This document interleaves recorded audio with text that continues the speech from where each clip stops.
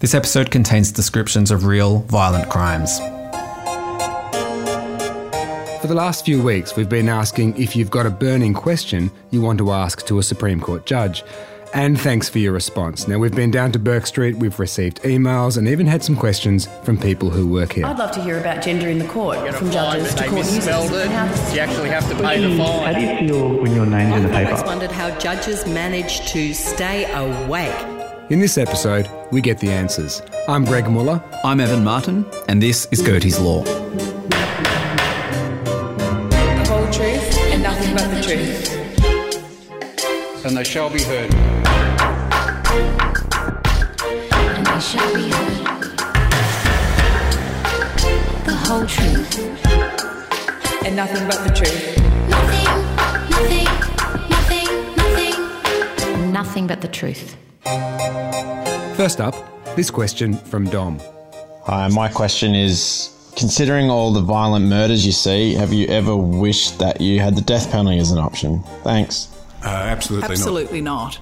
We started by putting this question to two of the court's most experienced criminal judges. Even though we see horrendous things, and some of the things we see seem quite inexplicable. Principal Judge of the Criminal Division, Justice Hollingworth. To me, deliberately killing another person, other than in self-defence, is utterly wrong.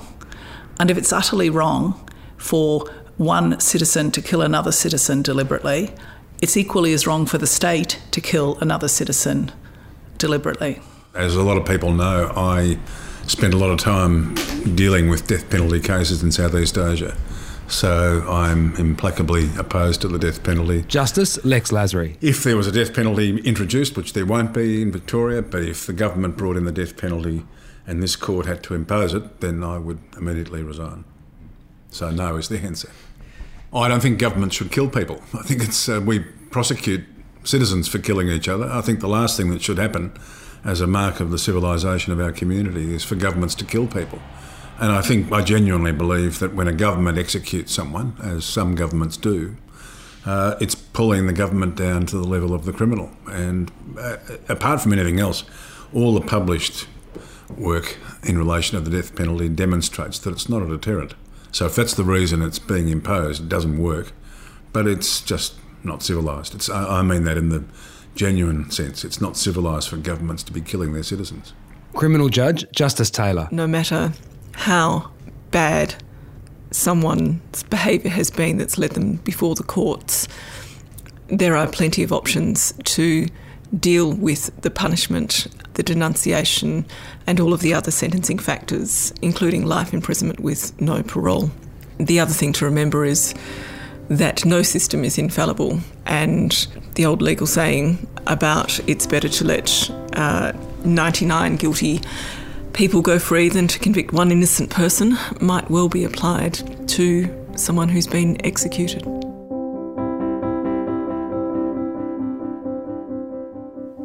Our next question from Robert. My question is, how do you feel when your name's in the paper? Do you worry at all about media coverage? No. It sounds sort of egotistical, I suppose, but I've been doing cases that have been in the media now for, 25, 30 years, more than that perhaps. So I'm used to it, basically. I really ignore it. To me, it's just part of the job. I don't get a buzz out of it anymore. I think the difference is when your name's in the media because you've been criticised for something, and I've had a bit of that. That's less pleasant. I suppose if your name's in the media because you've been criticised in the Court of Appeal, that's less pleasant as well. But it's all part of the process. Justice Hollingworth again. Look, to a certain extent, most judges dread initially seeing their name in the paper, dread it for this reason. The media are in the business of selling news. And we know that the most newsworthy cases are the ones where there's going to be some sense of outrage at the result, outrage at the sentence. There is no mileage, there's no money to be made in the media publishing a headline which says, another reasonable sentence published. On the contrary, the ones which always tend to get published are the ones that someone perceives is going to provoke discussion, debate, and that's often not in a very favourable light. So to a certain extent, you're always relieved when you survive unscathed. Does that affect, though, what we do? I'd like to think for the most part, no. I think those of us in the higher courts who have security of tenure, who are appointed for life or until statutory senility, which is 70, have the liberty of not facing election. It's not like in America where every 5 years we've got to put our hands up to be re-elected by the populace. And what that means is that we're able to do our job in accordance with what the law is and what the requirements of the individual case are, not by thinking, is this going to win votes in the court of public opinion? Which leads us nicely into our next question from Sian. My question is, if a judge is successfully appealed over and over again, are there any consequences for them? Like, do they lose their job? Thanks. We put this one to Chief Justice Anne Ferguson. The simple answer is no, they can't, except in limited circumstances. And there's a good reason for that. It's because you want the judges to be independent so that they're not influenced by anyone. You don't want a judge to be making a decision a particular way because they're fearful that if they don't make the decision that way, they'll get the sack. Clearly, you have to have some counterbalance for that. And we've got really good counterbalances. We've got a very robust appeal system so that if a judge makes a decision, the parties don't like it, they can appeal to the Court of Appeal and then they might be able to go to the High Court. So that's a really important counterbalance, and we've got a self-correcting system. If a judge is continually making wrong decisions, then I suspect that there would be some other underlying issues as well. Judges are human, they have tough times in their lives, that can affect their work, there's no doubt about that, I don't think.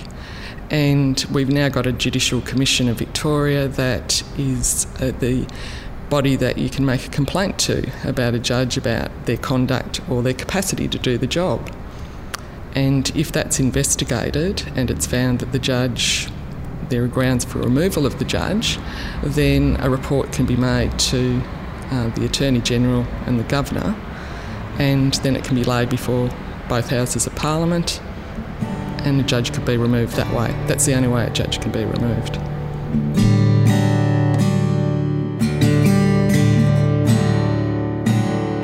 We received the next question from Elise via email. Are victim impact statements actually used in the proceedings at the Supreme Court? They are, but they're not necessarily used for the purpose that the public or the victims might think.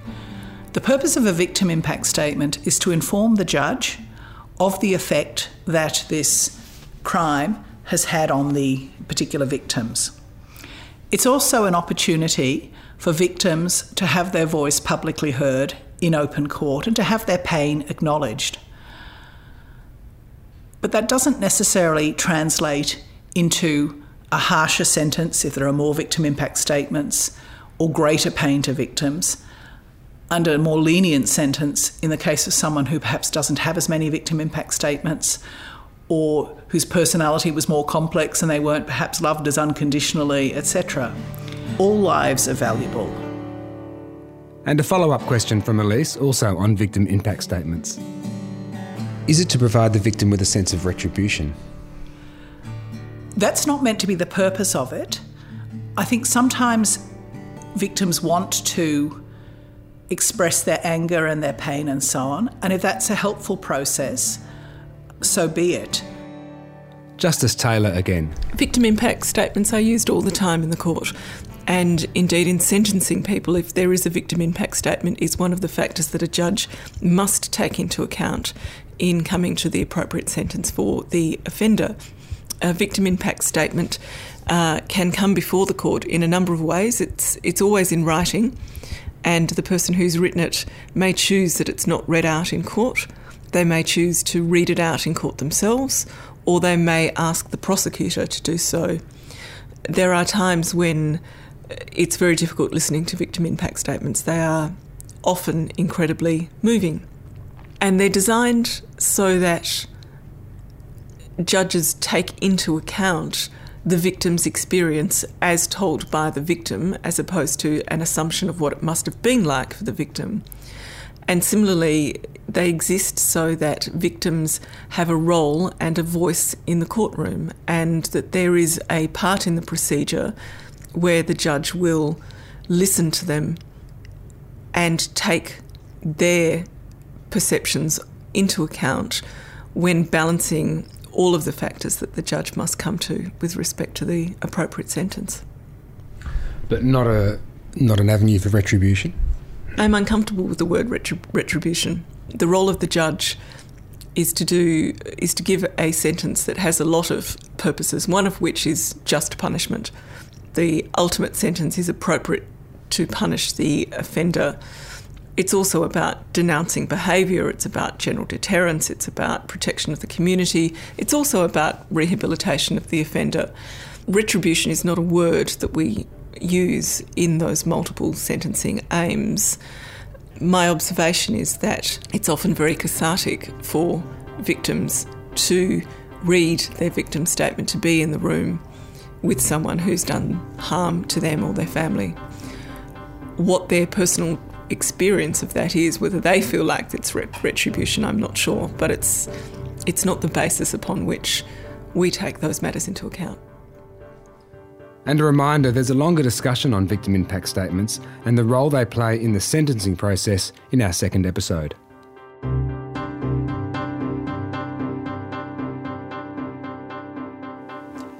In May, we had a Q&A with some judges as part of Court's Open Day. And we received this question from one of the youngest people in court that day. Are cases with child witnesses more complicated? I think the simple answer to that is yes. And I've had the experience of being involved in a lot of cases involving children. And there are some different rules that we use for children who are involved in the cases. And on a similar topic, Roxy sent in this question. Hi, I'm curious about the court's approach to young people who have matters uplifted to the Supreme Court and how this differs from adults who may be seen to commit a similar offence. Criminal judge, Justice Champion again. Well, there are many ways in which children can come before this court. Of course, one might be that they are coming here on appeal from the Children's Court on a bail application. They might come here as the result of being serious offenders and come before the court charged with ultimately the ultimate serious offence of murder or manslaughter. Or children might be before the court as witnesses as a result of seeing things that happen. It doesn't take long to imagine that, of course, children are present in homes when events take place between partners in a home, sometimes extremely confronting and serious events, and the children might be witnesses to a high degree of violence that takes place within the home. So, depending on their age and their ability to be able to speak and recount events, children may find themselves as witnesses in this court. If children are before the court as witnesses or as accused people, then the court needs to be very conscious of the requirements of having to deal with children. And the court can be a very confronting place for children to be and to be dealt with, especially if you have children of the age of 5, 6, 7 or 8 that are asked to give evidence concerning events that have happened between their parents. It's an incredibly confronting environment for them.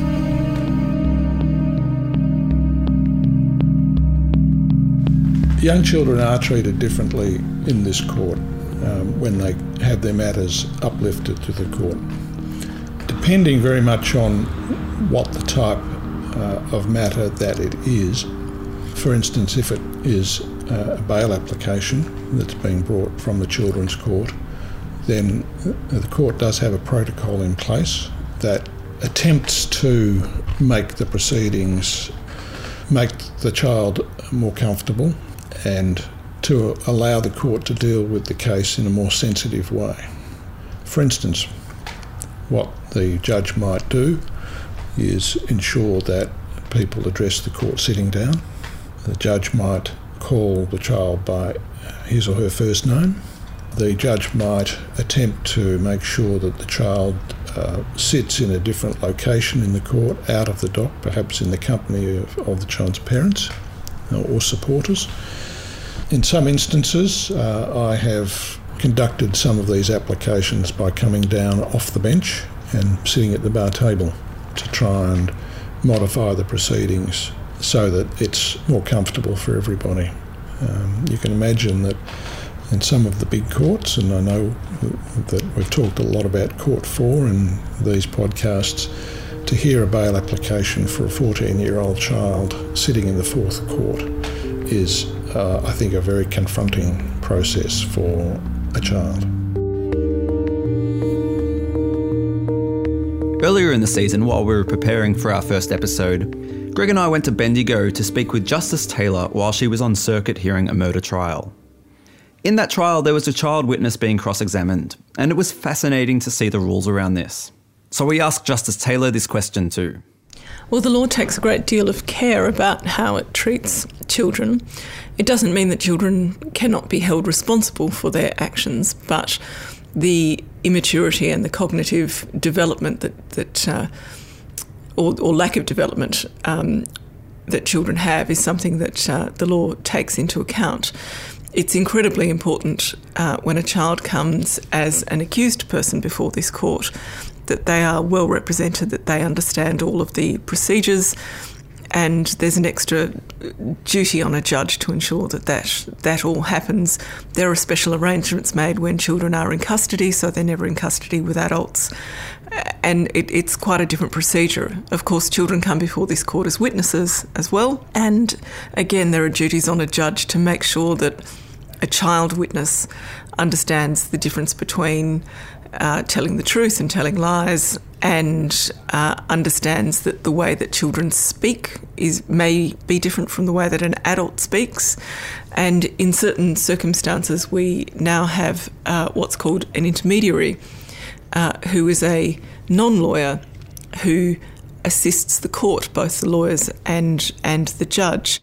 Now, intermediaries are experts appointed by the court. They're people with expertise in communication skills. They might be speech pathologists or psychologists, etc. And their task, once they've been appointed by the court, is to go and speak with the child and assess their communication skills. They're not there to discuss the case with them. They're not there to say, what do you remember about what happened on the night?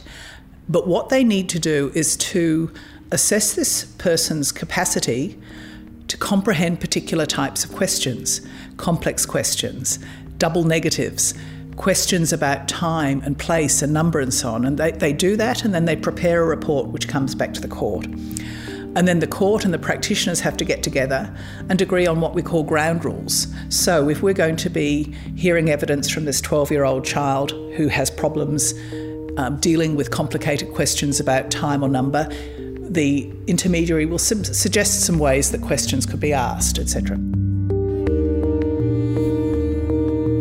There's a difference between having a witness who's 9 and a witness who's 17. Both are children in the eyes of the law, but with a very young witness, you have to make sure that they can explain to you the difference between telling a lie and telling the truth, and that they understand that they have to tell the truth in the courtroom.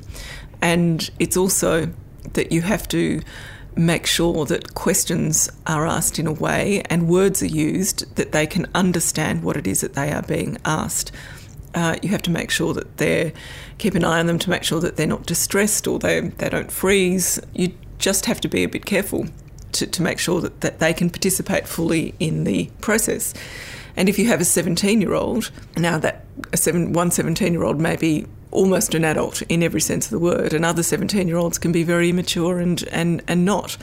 So the older the child gets, the less vigilant you are about certain things, but you still have to make sure that their rights are protected and they understand the process and they feel respected in the courtroom.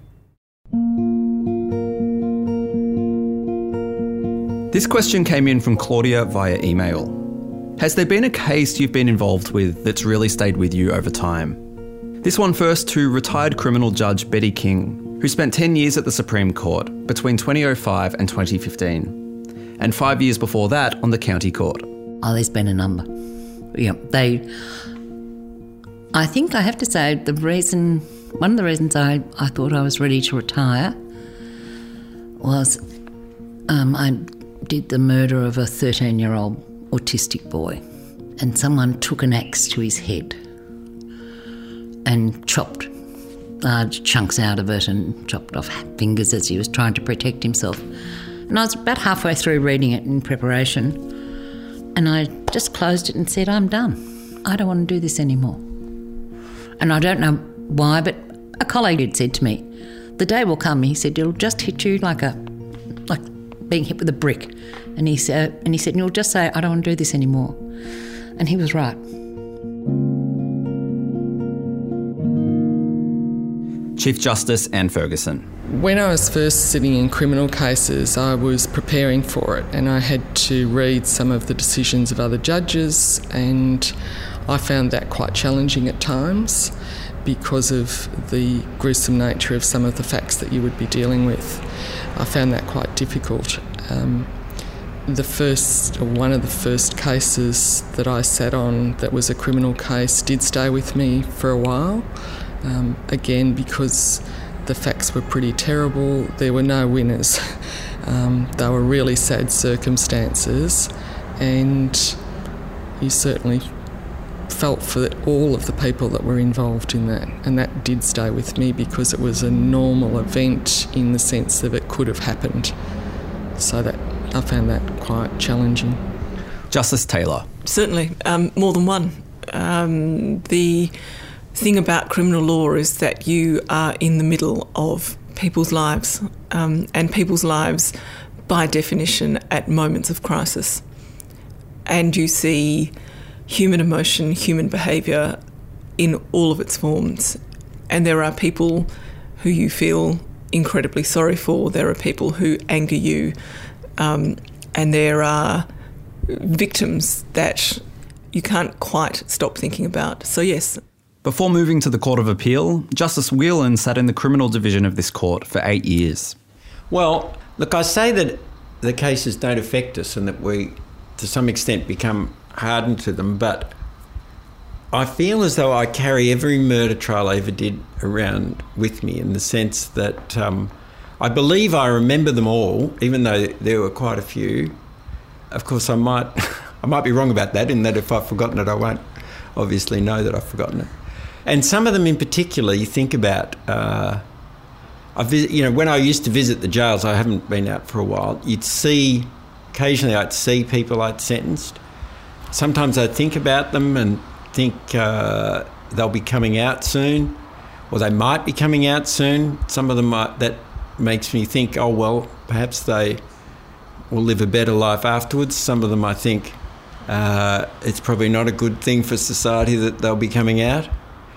But you don't know. It's people who've served a sentence for murder have been in jail for a very long time.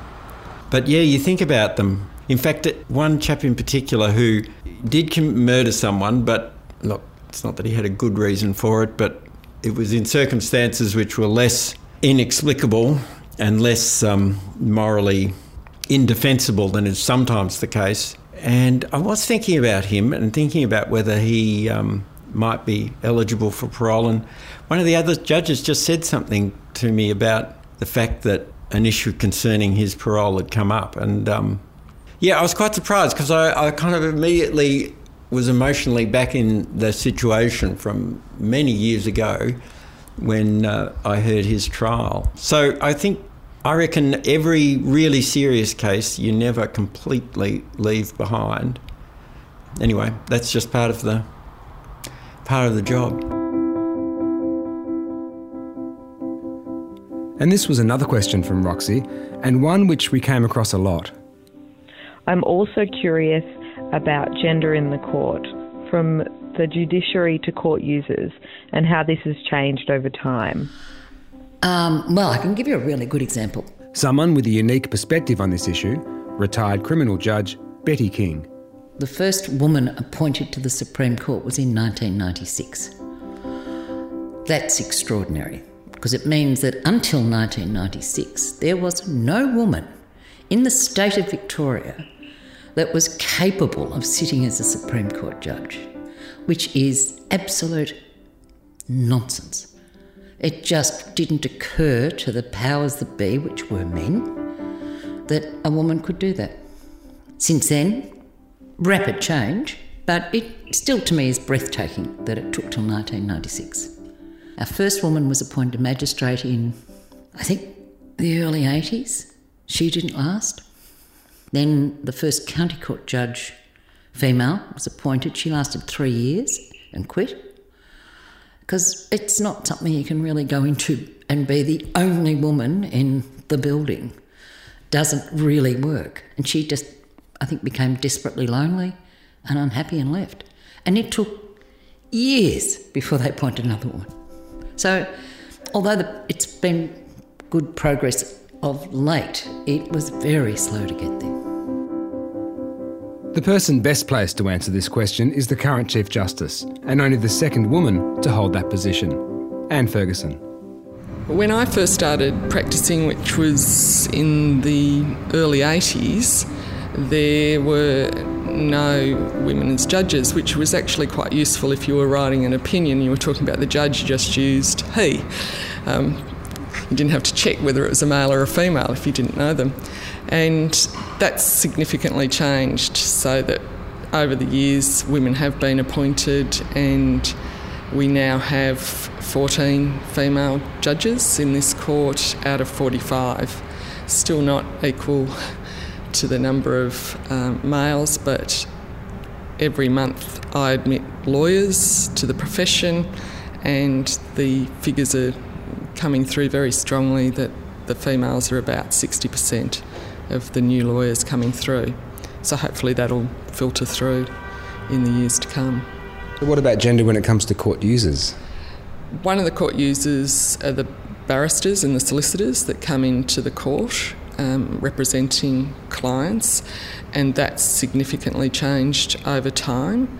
Even the way that you can come to court dressed. So there was a time when I first started practicing where women weren't allowed to wear trousers or pants to court, and judges might refuse to hear from a barrister if it was a female who was wearing trousers. Thankfully that's long gone.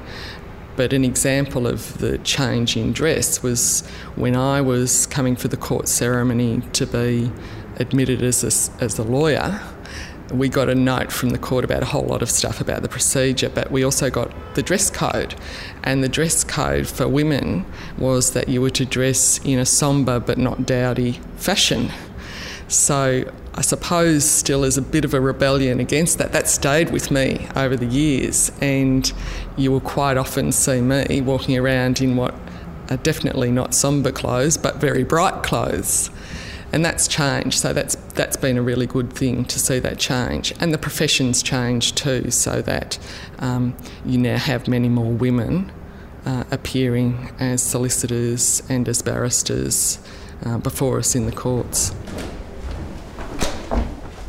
There's one very clear and illustrative way to observe the change in gender diversity here at the Supreme Court.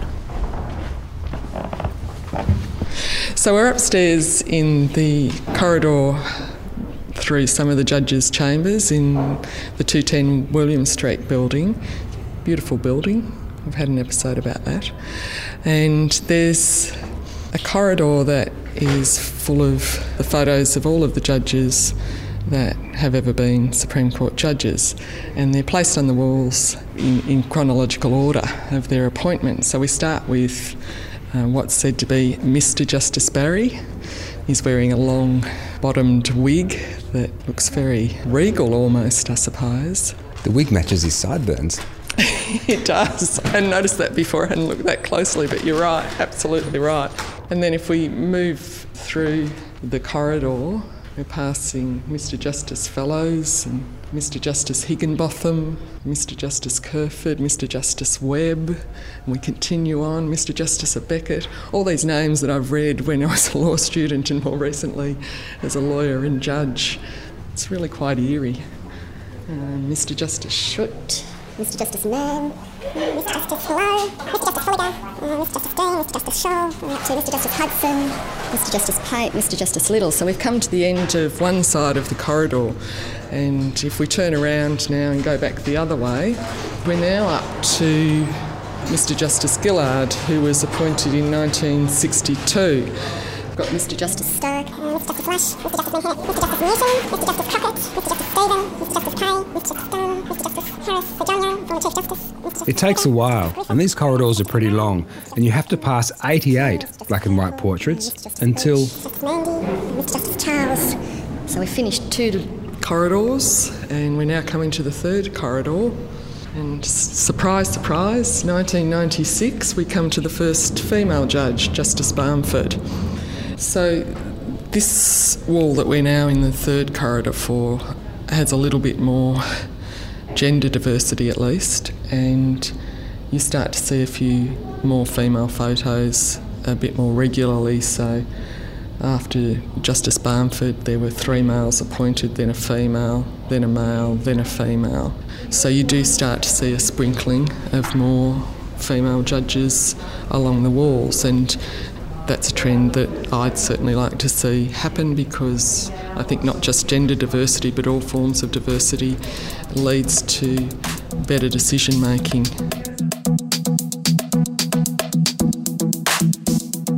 This next question came from a pretty familiar voice. I've always wondered how judges manage to stay awake. Are they secretly playing Angry Birds behind the screens up there? How do you keep paying attention day after day, week after week, month after month? Karen Percy, ABC News. Oh, that's a great question. No, I haven't used the technique of Angry Birds. There's lots of techniques, because I suspect, again, that we're like people doing any sort of job where there are times in the afternoon, I find around 3:30, 4:45, that wave of tiredness can hit you. But there are techniques, so different judges use different techniques. I'm a great one for the cold water. I find that having a sip of cold water or a couple of sips of cold water sort of helps. Things like moving my feet up and down underneath the bench, and if it's really bad, taking a short break for 5 minutes and going out from the bench and walking behind the closed doors and coming back in. Justice Betty King. Oh, for me, that was really easy. I type. I'm a touch typist. One of my skills I learnt when I was young, and I had a computer set up on the bench, and so I used to just sit there and take notes. Because I didn't have to look at the keyboard, I could still look at the court and keep control of what was going on, but I also took a note of, like almost verbatim note of what was being said. So first of all, it keeps you awake because you're active, but it also embeds the evidence into your brain. So I was not someone, if I said that wasn't what was said, it got to a stage no one disputed that. They consider I was as good as a running transcript. I'm sure that's a question that lots of people wonder about. The reality is that it's our job to do that, and you do. And most of us have spent a great many years before our appointments concentrating and listening at a very high level. And certainly if you've been an advocate, which is still the more traditional route for judges, you have been in courtrooms a good 20 plus years of your life with every sense on high alert, figuring out what's going on.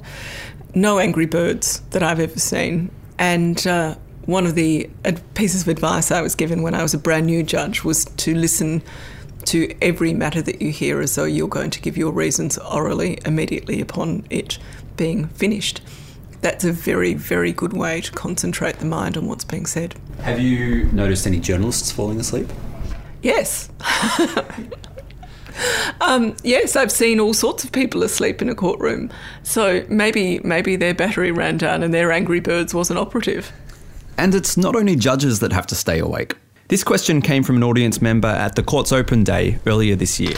Sorry, have you ever had to reprimand a jury or a juror because they just don't seem to be paying any attention at all? Principal Judge of the Common Law Division, Justice Dixon.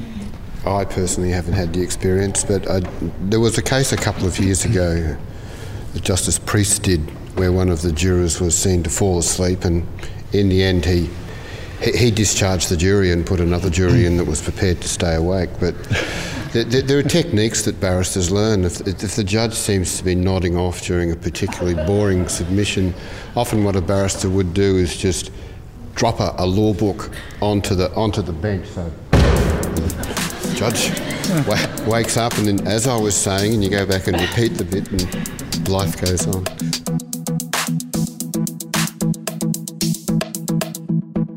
The next question came in on an email from Phil.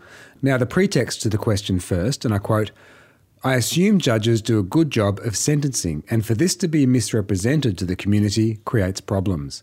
We are left with the ridiculous situation where ordinary people, through their interaction with newspapers, TV, Facebook, have come to believe they know better than judges."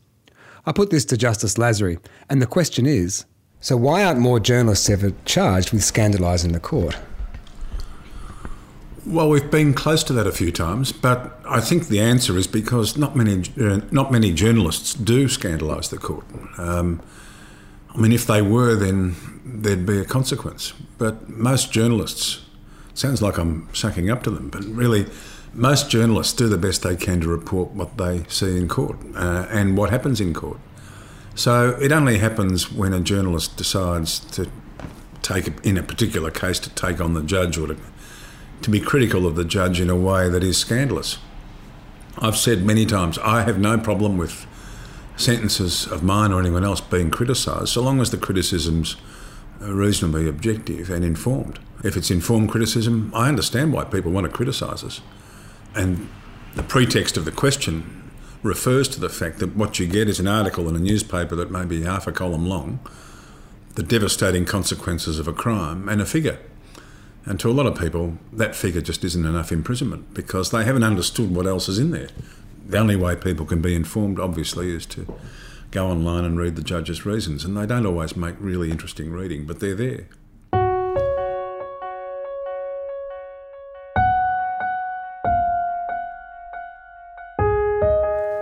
A few people wanted to know whether judges miss wearing wigs.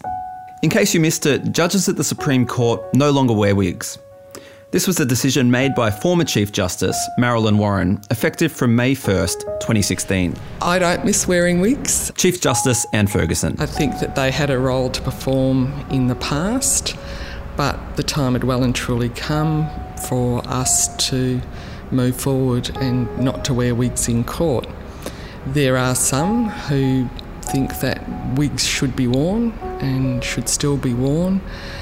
And basically there are three reasons that are given for that. The first is based on tradition and continuity. I think that tradition has a very important part to play, but you look to the tradition to inform the future.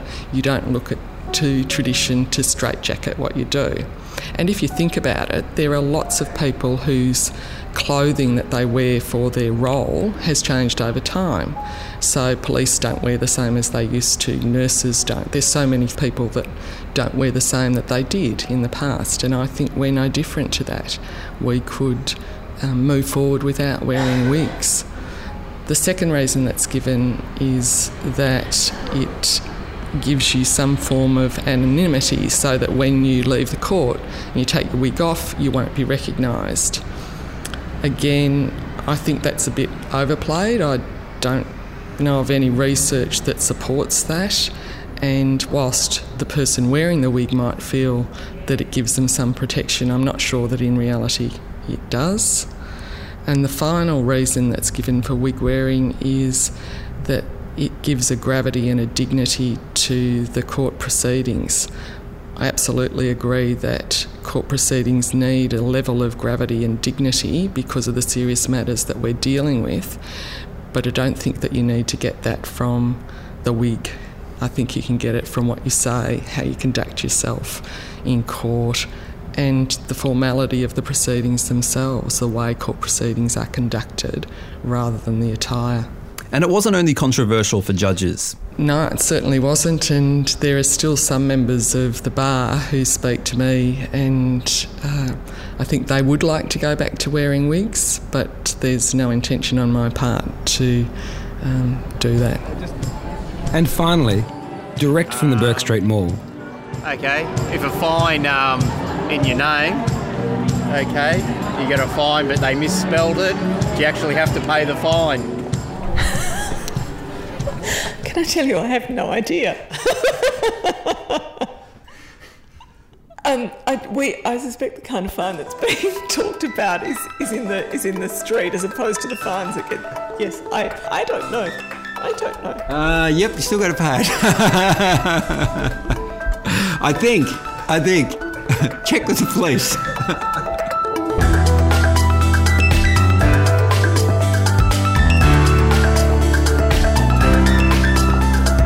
Gertie's Law is brought to you by the Supreme Court of Victoria. If you enjoyed this episode but still want something cleared up, then keep sending in questions to Gertie@supcourt, supcourt.vic.gov.au. We'll try and include them in a later episode this season. And don't forget, we love getting your feedback, so please review and rate if your podcast app allows.